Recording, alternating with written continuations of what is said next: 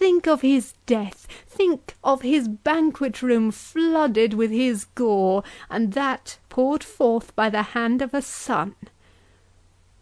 "Ha!" answered the Baron, after a long pause, "an thou knowest that, thou art indeed the author of evil, and as omniscient as the monks call thee.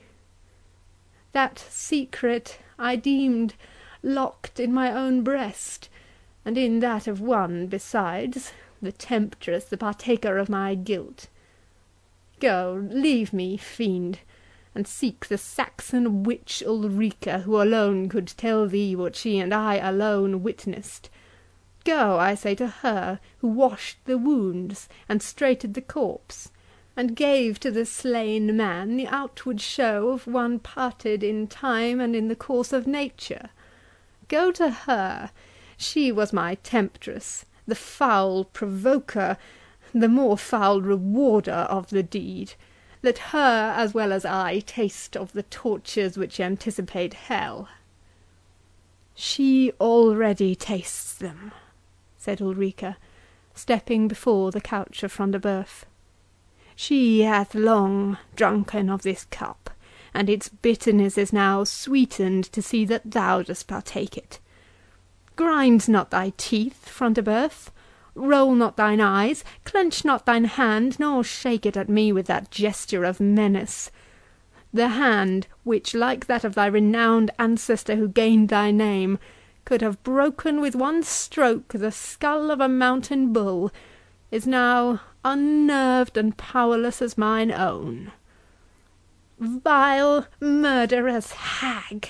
replied Front de Bœuf, "detestable screech-owl! It is then thou who art come to exult over the ruins thou hast assisted to lay low?" "Ay, Reginald Front de Bœuf," answered she, "it is Ulrica. It is the daughter of the murdered Torquil Wolfganger.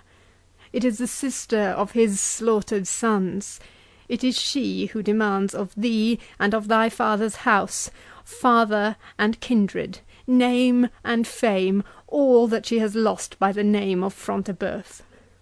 Think of my wrongs, Front de Bœuf, and answer me if I speak not truth. Thou hast been my evil angel, and I will be thine. I will dog thee till the very instant of dissolution." "Detestable fury!" exclaimed Front de Bœuf, "that moment shalt thou never witness. Ho, Giles, Clement, and Eustace! St. Maur and Stephen, seize this damned witch and hurl her from the battlements headlong. She has betrayed us to the Saxon. Ho, St. Maur, Clement! False-hearted knaves, where tarry ye?"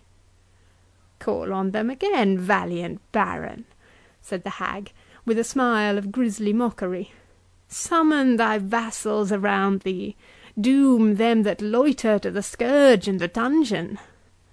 But know, mighty chief," she continued, suddenly changing her tone, "thou shalt have neither answer, nor aid, nor obedience at their hands.